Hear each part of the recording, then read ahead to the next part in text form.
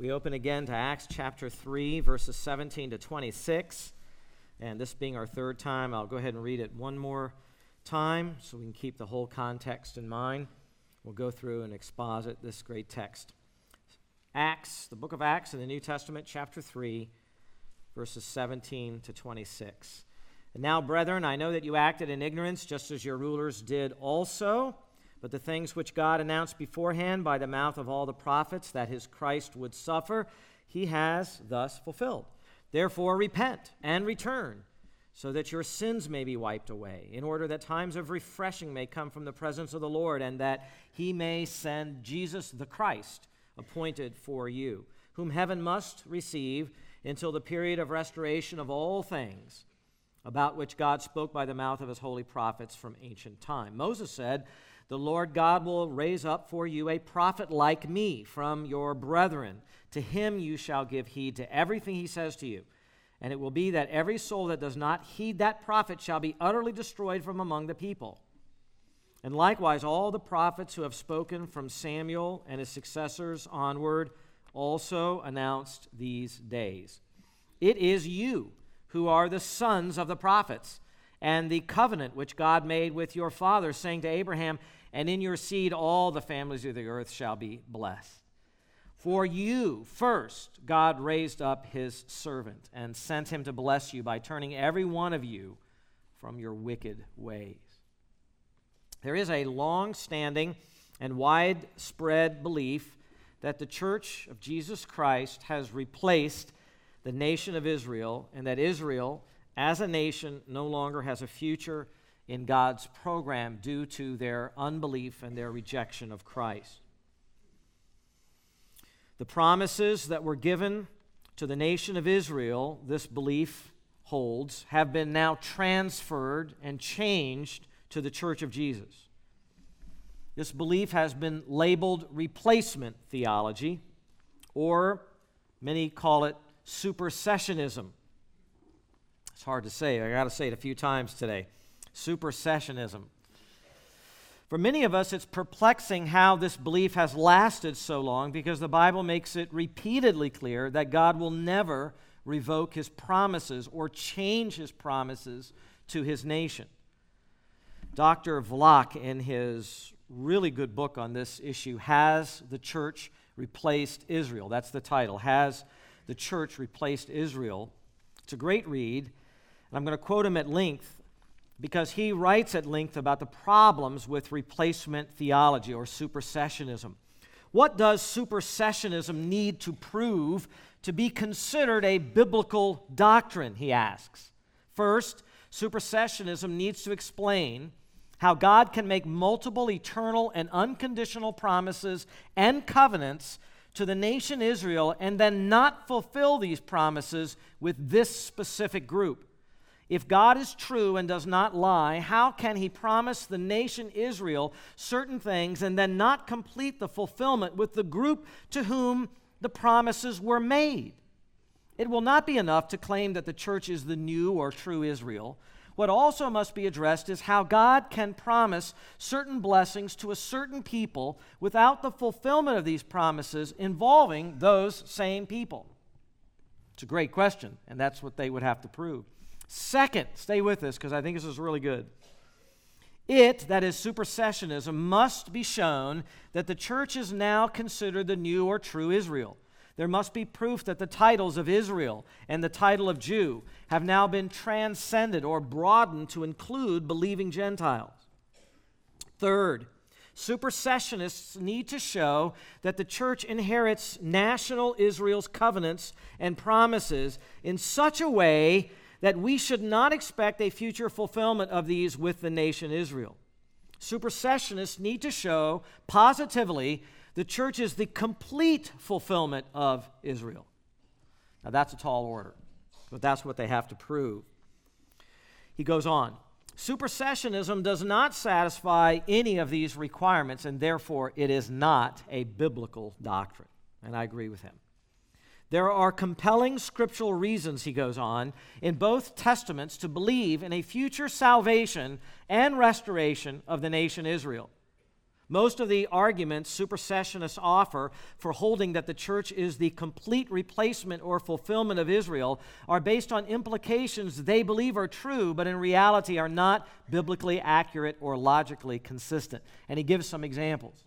For example, he writes, supersessionists claim that the unity between Jews and Gentiles in the church, expressed in passages like Ephesians chapter 2, verses 11 through 22, means that there can be no functional role for national Israel in the future.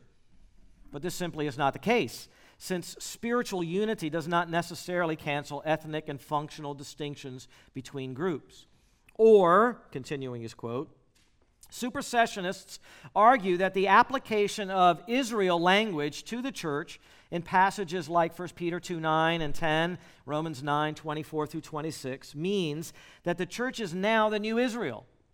But the Old Testament predicted the day would come when Gentiles would assume the language used to describe Israel, but not in the sense of assuming Israel's identity. See, for example, Isaiah chapter 19, verses 24 and 25. Or, another example, supersessionists claim that since Jesus is the fulfillment of the seed of Abraham, see Galatians chapter 3, verse 16, then the promises to the believing ethnic seed of Abraham through Jacob are no longer in effect. But the concept of the seed of Abraham is not an either-or concept, he writes. There are multiple senses of the seed of Abraham given in Scripture, with no one sense canceling out the meaning of another. Hang in there a little longer, because this is important. Also, supersessionists, in rightly claiming that Jesus is the fulfillment of the Old Testament, mistakenly assume that the details of Old Testament prophecies are absorbed into Christ in some Platonic sense that makes specifics of these prophecies no longer relevant. In actuality, though, the New Testament often affirms Old Testament expectations concerning the nation Israel, the temple, the nation, the coming of a personal Antichrist, the day of the Lord, and other things. Supersessionists, therefore, find themselves in the difficult situation of having to prove that explicit predictions of Israel's restoration do not mean what they meant when those projections were first written. In other words, how would they have understood it when it was written? That's the correct interpretation. There's more. He warns this. The supersessionist position is tampering with the strongest biblical evidence possible. Multiple explicit declarations in both testaments that the nation of Israel will be saved and restored. It's quite a strong statement. He concludes with this. Supersessionists have made a foundational error concerning God's intended purpose for Israel. Contrary to the supersessionist position, it is not God's intention for everyone who believes to become part of Israel. Through Abraham, the nation Israel was created as a vehicle to bring blessings to all the families of the earth. Genesis chapter 12, verses 2 and 3. But it has never been God's intent to make everyone who believes Israel. Israel, through the ultimate Israelite, Jesus Christ, is the means of worldwide blessings, but Israel is not an end in itself, close quote. Now that extended quote serves to remind all of us that we must build our beliefs, our theology, on explicit statements in Scripture, not implications from something else that we believe. When the Word of God is explicit about a doctrine, it is the responsibility of every believer to accept that doctrine. And so that's why we're taking time with this issue that may not seem as personal to you in the pew here. Well, we don't really have pews here, but your seats. But it does relate to your understanding of how God has worked through the ages and how you approach Scripture, and particularly prophecy and what to expect in the future. And that's why we're learning 5 truths to understand the nation of Israel. We've already kind of covered 3.5 of them. I'm going to give this to you quickly as a review. They're stated in verses 17, 18, and 19, the first 3. The first truth is that Israel acted ignorantly in killing Jesus. That's verse 17. The second truth was that God planned for Israel's Messiah to suffer and die. He took a bad thing and he brought a lot of good out of it. That's verse 18. The third truth about the nation of Israel is that God requires that nation to repent. That's not going to change. They're not going to get any of their blessings, any of their kingdom until they repent and return, notice. Not just a change of a mind, but a change completely of their life so that it's brought in obedience to the Lord Jesus Christ. That's essential. In fact, Peter is standing and acting like a prophet speaking to the nation of Israel in a long line of prophets who have always been calling the people of God back to their God. In fact, God sought repentance from Israel in every single generation, and God seeks the repentance of the nation of Israel today. Does Israel's lack of current repentance mean that God has rejected the nation? It can mean God has rejected individual Jews or generations of Jews, but does it mean he's rejected the nation? The answer the Bible explicitly gives is not at all, or may it never be. And that led us to the fourth truth. And that is, and we started this last time, when Israel repents, God will fulfill his promises to the nation and frankly to the world. When Israel repents, this is the fourth truth, God will fulfill his promises to the nation. And look at the second part of verse 19, if you would. We pick up there. So that, you need to repent and return, so that your sins may be wiped away, in order that times of refreshing may come from the presence of the Lord, and that he, God, may send Jesus, notice, the Christ, appointed for you. The you is the Jews, the nation. Verse 21, whom heaven must receive until the period of restoration of all things. This portion of Peter's sermon to the Israelites who are still unbelieving speaks of a glorious future for the nation of Israel. He wants those that are in front of him to participate in what God has promised he will do. They might miss out. The nation won't. The nation will get what God has said they're going to get. That generation better decide whether they're going to participate in those promises or not. And that depends on their repentance and their returning to the Lord. And we said last time that Peter mentions a threefold positive result of Israel's repentance. First, their sins will be wiped away. We talked about how that's a strong term. It means to be utterly blotted out. Why? Because God is so gracious, because God is so patient, because God is always faithful to his promises. That's why we love him and that's why we worship him. Amen? And he's just like that. He's not just like that with us. He's like that with everybody. The second wonderful thing that would happen is times of refreshing will come from the presence of the Lord. We noted last time that the term times, chronos, is plural. What does that mean? That means he's not talking about a little brief period of time. He's talking about a succession of times. This would include the millennium and into the eternal state, as Revelation chapter 20, 21, and 22 articulates. By the way, the term times is the same word that Jesus used back in Acts chapter 1, verses 6 and 7, for the restoring of the kingdom to Israel. He referred to it specifically with this word, times. He said, it's not for you to know the times and the epochs, and he's referring to the restoration of Israel. He was agreeing with them that there would be a restoration. It just wasn't for us to know the times when that would happen. So Peter is referring to the time during the millennial kingdom and beyond. And we took time last time to go to that great chapter, Romans 11, which is really the bullseye for dealing with all of this, that Israel has a refreshing future. And we read the climax there in Romans 11. A partial hardening has happened to the nation of Israel. And then the word until is given, until the fullness of the Gentiles comes in. He's hardened and blinded them until the nations that he has decided come into salvation. And then it says, all Israel will be saved. That means Israel in mass as a nation will be saved, unlike today where there's only some that are repenting. Paul also wrote in that great chapter, Romans 11, from the standpoint of the gospel, the Jews are enemies. That's true. They oppose the gospel everywhere we go. Those individual Jews are not God's friends. Don't misunderstand that. We don't have to be friends with the nation of Israel in their unbelieving state. From the standpoint of the gospel, the Jews are enemies for your sake, but from the standpoint of God's choice, the Jews are beloved for the sake of the fathers. And the reason for this is the gifts and the calling of God are irrevocable. He also writes in that chapter, If Israel's transgression, that's referring to the rejection of Christ, be riches for the rest of the world, and Israel's failure be riches for the Gentiles, how much more, an argument from lesser to greater, how much more will Israel's fulfillment be? There's going to be a fulfillment for the nation of Israel.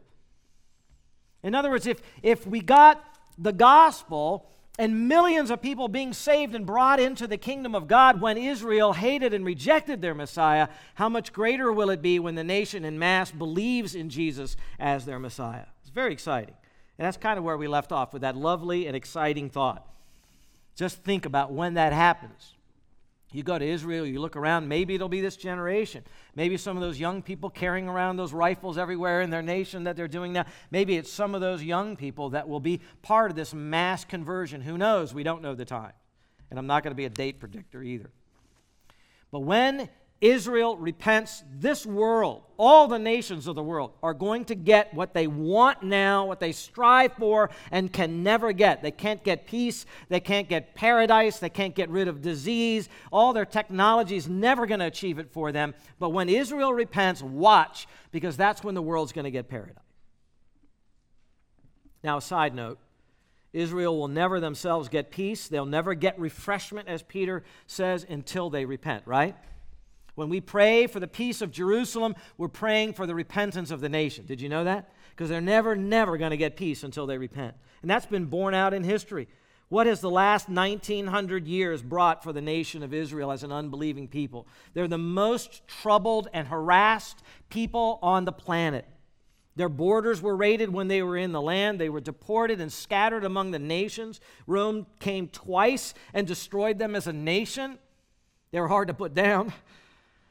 Not just the Holocaust, but persecution in many locations throughout Europe, throughout Asia. They've been persecuted all over the place. Jews are frequently hated worldwide. Now they're back in their own land. They still have no peace. All their neighbors hate them. The United Nations has an ugly bias against the nation of Israel. Terrorism against their country is often tolerated, and no one says anything. Where terrorism happens in other countries, people say it's terrible. So they don't get any refreshment now. They don't have their restoration yet. That only comes with repentance and when Jesus returns. And that's the third consequence. Look at it.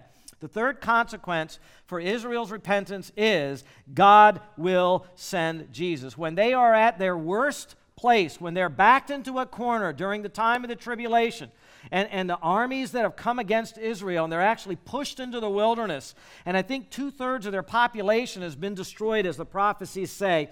At the point in time where they're most desperate, their pride will be shattered. They'll finally cry out and acknowledge Jesus is the Messiah. At that moment, God will send Jesus Christ. Rise off your throne and go. You are appointed for that nation. And he will go and he will come and arrive as the King of the Jews.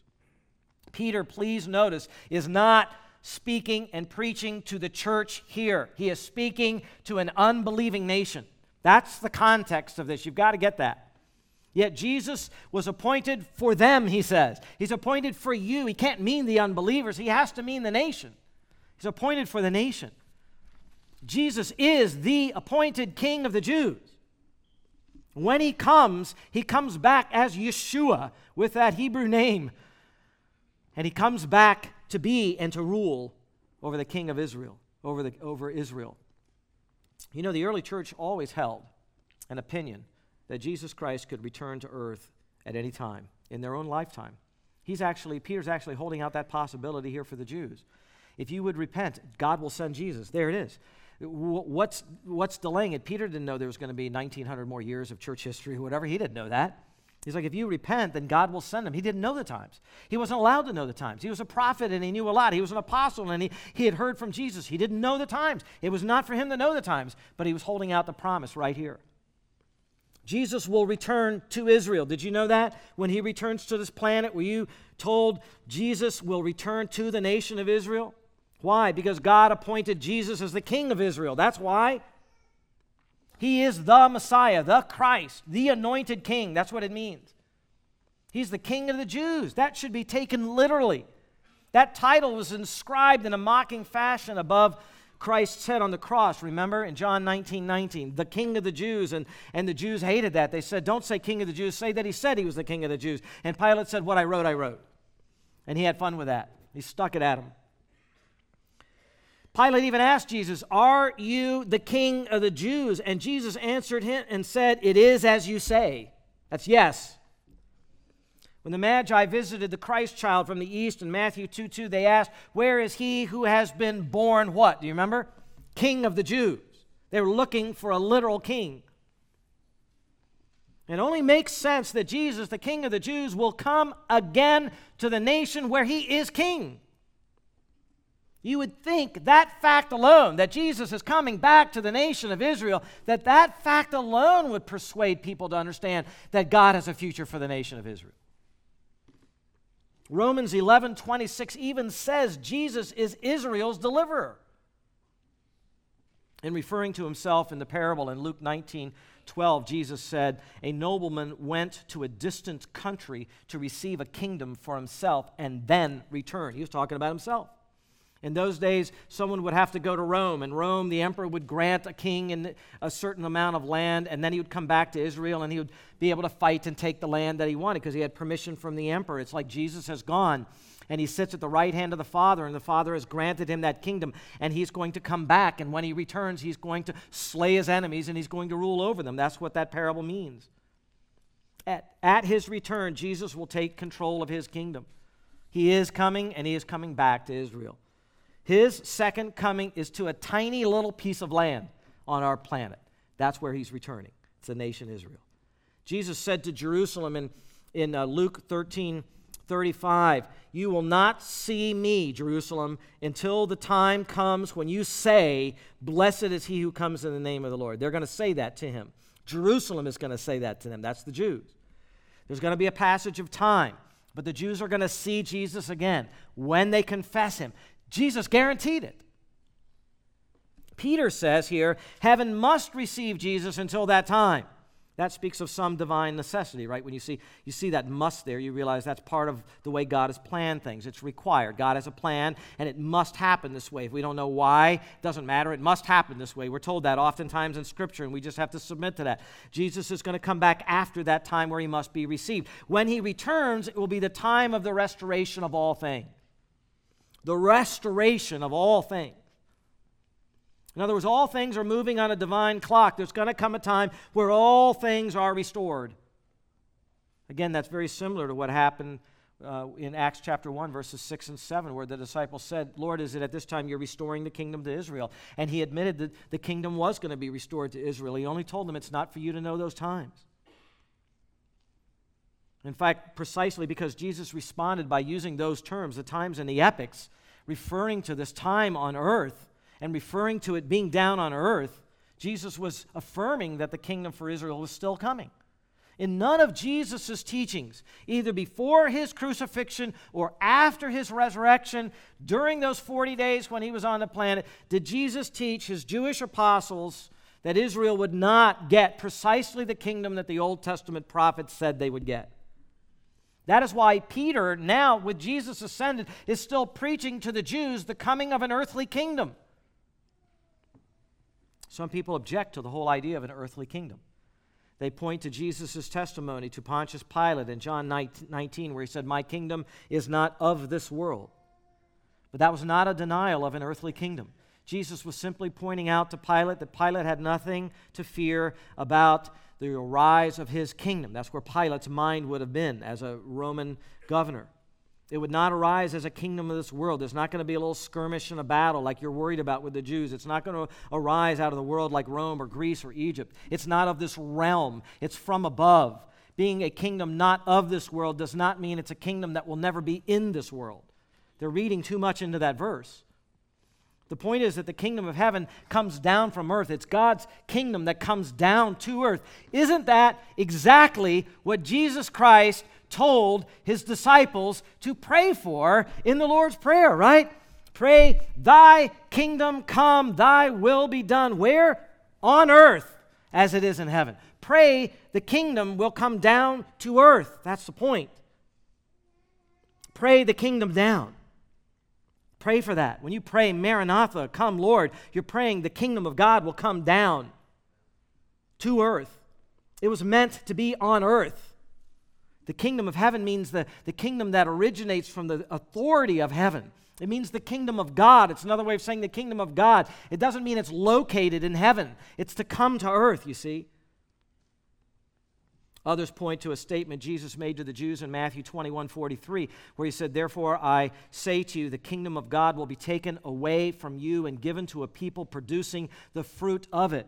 That does not mean taken away from the entire nation permanently, but as the context indicates, taken away from that perverted and unbelieving generation of Jews who saw all of those signs and refused to repent, and they lost their chance to be in the kingdom.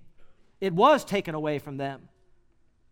He said elsewhere, many Gentiles will come from the east and the west and the north and the south, and they'll come and they'll recline in the kingdom with Abraham and Isaac and Jacob. But those unbelieving Jews, they forfeited the kingdom for themselves. Others point to Jesus constantly speaking of the spiritual qualifications of the kingdom of God and how to enter the kingdom of God with spiritual qualifications. And rather than Jesus talking about the physical dimensions and the physical blessings of the kingdom, and they say, see, Jesus' concept of the kingdom was not earthly, not political, but it was spiritual and it was heavenly. That's a logical fallacy. Speaking of the spiritual qualities of the kingdom does not negate the future physical blessings the Old Testament prophets outlined in great detail, insisting on the spiritual requirements for entrance into the kingdom and emphasizing the spiritual and righteous requirements of the kingdom in his teaching is the same thing that the Old Testament prophets themselves did when they talked about a future glorious physical kingdom, but then said, here are the spiritual requirements, and called them to be circumcised of heart and to repent of their sin. It's the very thing the Old Testament prophets did.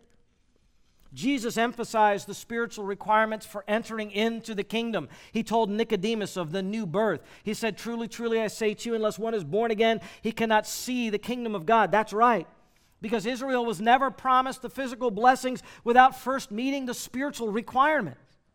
Listen, we don't say, because God is talking a lot now about saving our souls from hell and forgiving our sins and redeeming our souls, that means there's never going to be a physical resurrection of our bodies in the future, does it? Does the fact that we emphasize you need to be saved from your sins now mean don't look forward at all to a physical bodily resurrection? No, it doesn't mean that. It's a logical fallacy. So also with the kingdom, Israel must meet the spiritual qualifications of Christ's kingdom. The righteous requirements Jesus talked about and Peter is talking about, the ones Jesus talked about in the Sermon on the Mount, enter by the narrow gate, all of that. That is the requirement they must meet before the kingdom is given to them, and that's why Jesus emphasized it.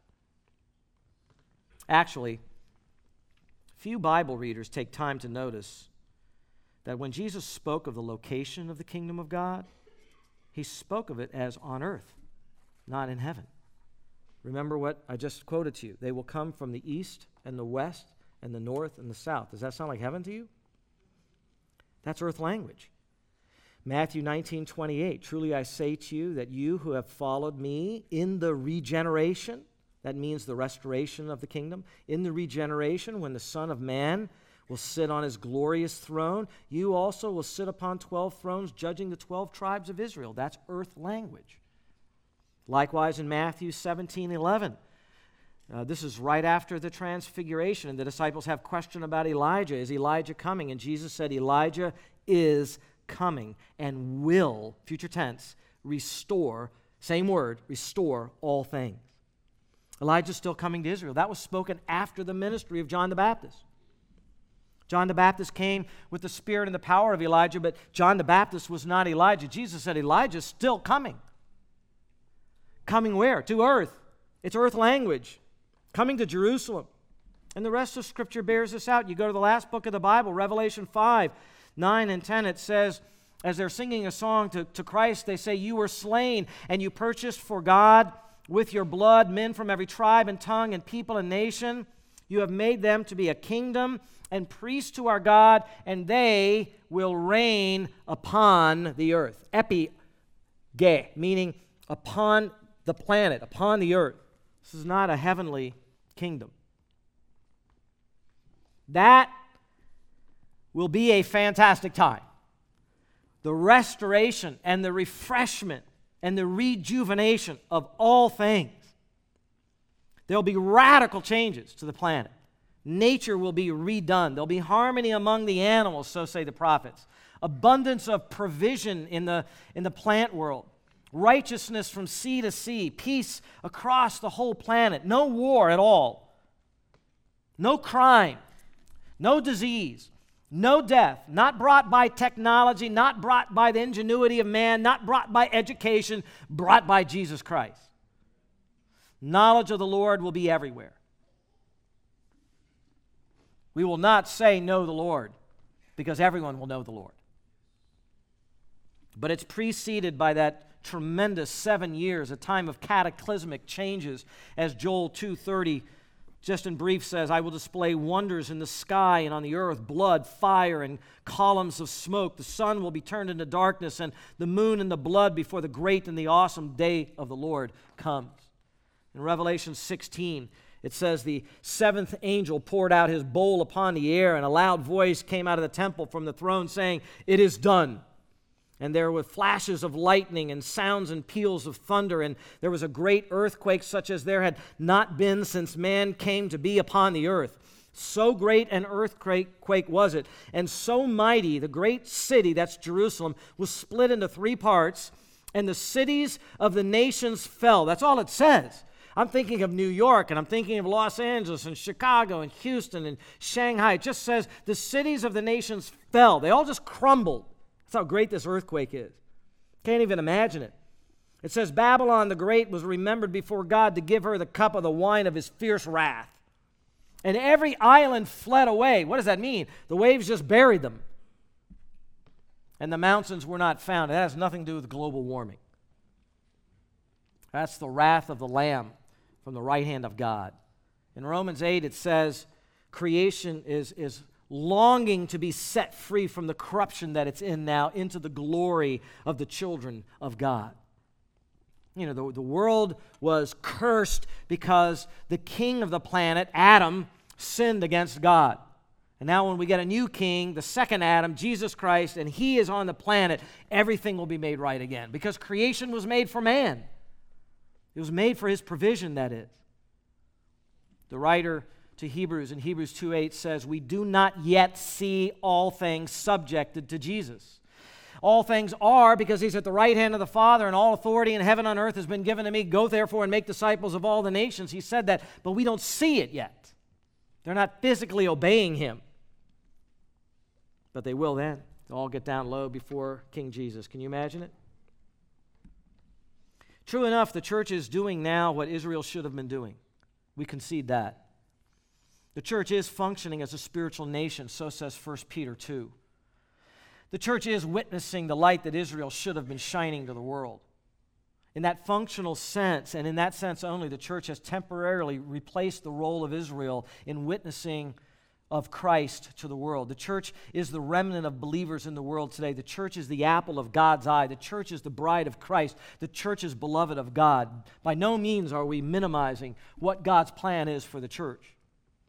But Israel will be grafted back into the promise, as Romans 11 states. Ultimately, there is and can only be one people of God. Why is that? Because it all is summed up in the person of who? The Lord Jesus Christ, right? All things are summed up in Christ. Presently, however, God is managing 2 different programs with 2 different entities, the church and Israel, and these 2 will come together and converge in the millennial kingdom under the rule of the Lord Jesus Christ and in the life that he gives. In that 1,000-year reign of the Messiah, there will be many, many nations. I don't know how many. And all of the nations, Israel included, will be filled with believers in Jesus Christ who are one with Christ. And they will all then be one with another. In the kingdom, there will be believing Jews, and there will be believing Egyptians, and there will be believing Syrians and Lebanese and Brazilians, and yes, there will be believing Americans in the millennium. There'll be believing Russians, yes, there will. There'll be believing Nigerians and Chinese, and you can go on and name the other countries. And Jesus will rule over all of them from the throne of David, where David sat in Jerusalem. And the Word of God is very clear about that. And that leads us to the fifth truth. I got to make sure I got time for it. We really need a clock in here. Fifth truth. This is the last one. I'll go quickly through this. Israel is privileged above all nations. Israel, the nation of Israel, is privileged above all nations. That's in the middle of verse 21 to the end of the passage, and we'll just survey this. The prophets announced this. Notice verse 21, it says, about which God, by the mouth of his holy prophets from ancient times. This was all announced. God spoke of Jesus and his coming kingdom and Israel's prominence among the other nations and over the other nations. They were promised this. The prophets talked about it. And here Peter is witnessing to the Jews, and he knows if he's going to really get these Jews to understand and believe, as you'll see a lot of them did, he's got to refer, how does this fit in with what Moses said? How does this go back to Abraham? And so he brings these two great luminaries from the Old Testament, the two that the Jews trusted in the most, along with David, Moses, Abraham, and David's kind of hinted at here, and he brings them all into his argument so the Jews will understand everything I'm telling you about Jesus has been talked about in your nation's history from your own prophets. It's come out of their very mouths. It was written down. You should have known this. And he goes to Moses first. Notice in verse 22, Moses said, the Lord God will raise up for you a prophet like me from your brethren. To him you shall give heed to everything he has to say to you. And it will be that every soul that does not heed that prophet shall be utterly destroyed from among the people. Do you hear the warning Peter is giving to them? Moses said there's going to be a prophet that's going to be raised up. He's going to be like me. Moses said you better obey everything that prophet says to you or you will be utterly destroyed. Every single Jewish person who does not heed that prophet will have utter destruction. Very strong statement there. Indeed, when Jesus was preaching to the Jews, he said, if you believed Moses, you would believe me, for he wrote about me. We say, why don't the Jews believe in Jesus? They should. Moses wrote about Jesus. In other words, they're saying if you had really believed the Old Testament, you'd believe the New Testament. Because it all is about Christ. And notice Christ is called a prophet here, but not just any prophet, the one final prophet, the prophet who speaks for God, the prophet who reveals God perfectly, the prophet who is so revealing of God that after this prophet there's nothing else to say about God. Jesus said, he who has seen me has seen the Father. No prophet, no ordinary prophet could say that. John said, no one has seen God at any time. The only begotten one who's in the bosom of the Father, he has explained, exegeted, exposited the invisible God for us so we could know him. When Jesus arrived, he's born in Bethlehem. He arose among the brethren there in Israel. He was raised in Nazareth. He descended from David. He was of the tribe of Judah. He was one of the brethren. When that prophet arose, when Jesus arose, they were to listen to and obey him because there was not going to be another prophet after him. He was the final statement. When someone comes along and tells you about God perfectly, you don't wait for another prophet to arrive. When someone comes along like Muhammad and says, I'm the last prophet, he's a liar. And don't listen to him. Your soul will be crushed if you listen to a false prophet. And so they had to listen to him. None of the promises for the nation of Israel would work for any unbelieving Jew or for any unbelieving Gentile today either. And Peter continues the connection to the Old Testament. Verse 24, likewise, all the prophets who have spoken from Samuel and his successors onward also announced these days. Now, Samuel did not directly prophesy about the Messiah, but Samuel was connected to David's life, and Samuel anointed David, and God spoke to David, and the dynasty, the Davidic dynasty, came from David's loins. And his dynasty was promised that his son, his greater son, somewhere down in his line, would sit on his throne. And David knew that the son was so much greater than him, he called his own son in Psalm 110, Lord. When he said, the Lord said to my Lord, sit at my right hand until I make your enemies a footstool for my feet. David was promised a greater son, and they looked forward to the days and the arrival of the Messiah. And so David is brought in. Moses testified to Jesus. David and Samuel and the prophets testified to Jesus. And now the connection to Abraham is given in verse 25. Notice it says, "It is you who are the sons of the prophets and of the covenant which God made with your fathers, saying to Abraham, 'In your seed all the families of the earth shall be blessed.'" God made a covenant with Abraham. He made it all the way back in Genesis. That covenant consisted of 3 parts. There were personal benefits to Abraham. He was promised that his name would be made great. There were national benefits promised to Israel. Out of Abraham would come a great nation. That's the nation of Israel. But thirdly, and this is what Peter picks up on here, there were universal benefits from the Abrahamic covenant. This very early covenant in Scripture, all the way back in Genesis chapter 12 and Genesis 15, and then the sign of the covenant in Genesis 17. In Genesis 12:3, he was promised, "In you, Abram, all the families of the earth will be blessed." They were all going their own way at that time. This is the time after the Tower of the Babel, and all the nations were spreading throughout the globe, and they were all turning away from God. They were all refusing to worship the true God, and they were developing their idols and their temples. This was all going on. So God picks Abram, and he says, "I'm going to bless all these rebellious nations through you." There's going to spill over blessing to all of the other families. What a loving God we have. That while they're being disobedient, while they're turning to idolatry, he still promises every family, every tongue, every nation is going to be blessed, but it's going to all flow through Abraham. And he's saying Jesus now is fulfilling that. Jesus is that greater seed of Abraham. Jesus is the one that's bringing blessing to the Gentiles, to all of the nations. God set that plan up. Those other nations will not be blessed through their own. That, by the way, is why God doesn't have to choose any of the other nations. They all went their own way. Even Israel would have gone their own way, but he made a covenant with them, and he called them, and he chose them. And he said, "I'm going to do this work. I'm in charge, and I'm going to bless all of the families of the world through this one nation." And so the Savior is born Jewish, and he's born King of the Jews, and he offers his life, and he sheds his blood, and he rises from the dead to conquer death. And now all the nations have the opportunity to hear the message of the King of the Jews crucified and risen again, and they're offered eternal life, and they're offered entrance into the kingdom. But Peter's not preaching to the Gentiles here. He's preaching to the Jews. And so look how he concludes in verse 26. "For you," who's he speaking to? The Jews. "For you," that's even emphatic in the Greek sentence. "For you first, God raised up his servant and sent him to bless you by turning every one of you from your wicked ways." All of this was meant for the Jews first. Romans 1:16, "You know it, I am not ashamed of the gospel, for it is the power of God unto salvation." For who? The Jew first, right? And also to the Greek, the Gentiles. It was meant for the Jews, beloved. But in that lifetime, they did not turn from their wicked ways. And so Jerusalem was destroyed 40 years later. About 40 years after the sermon.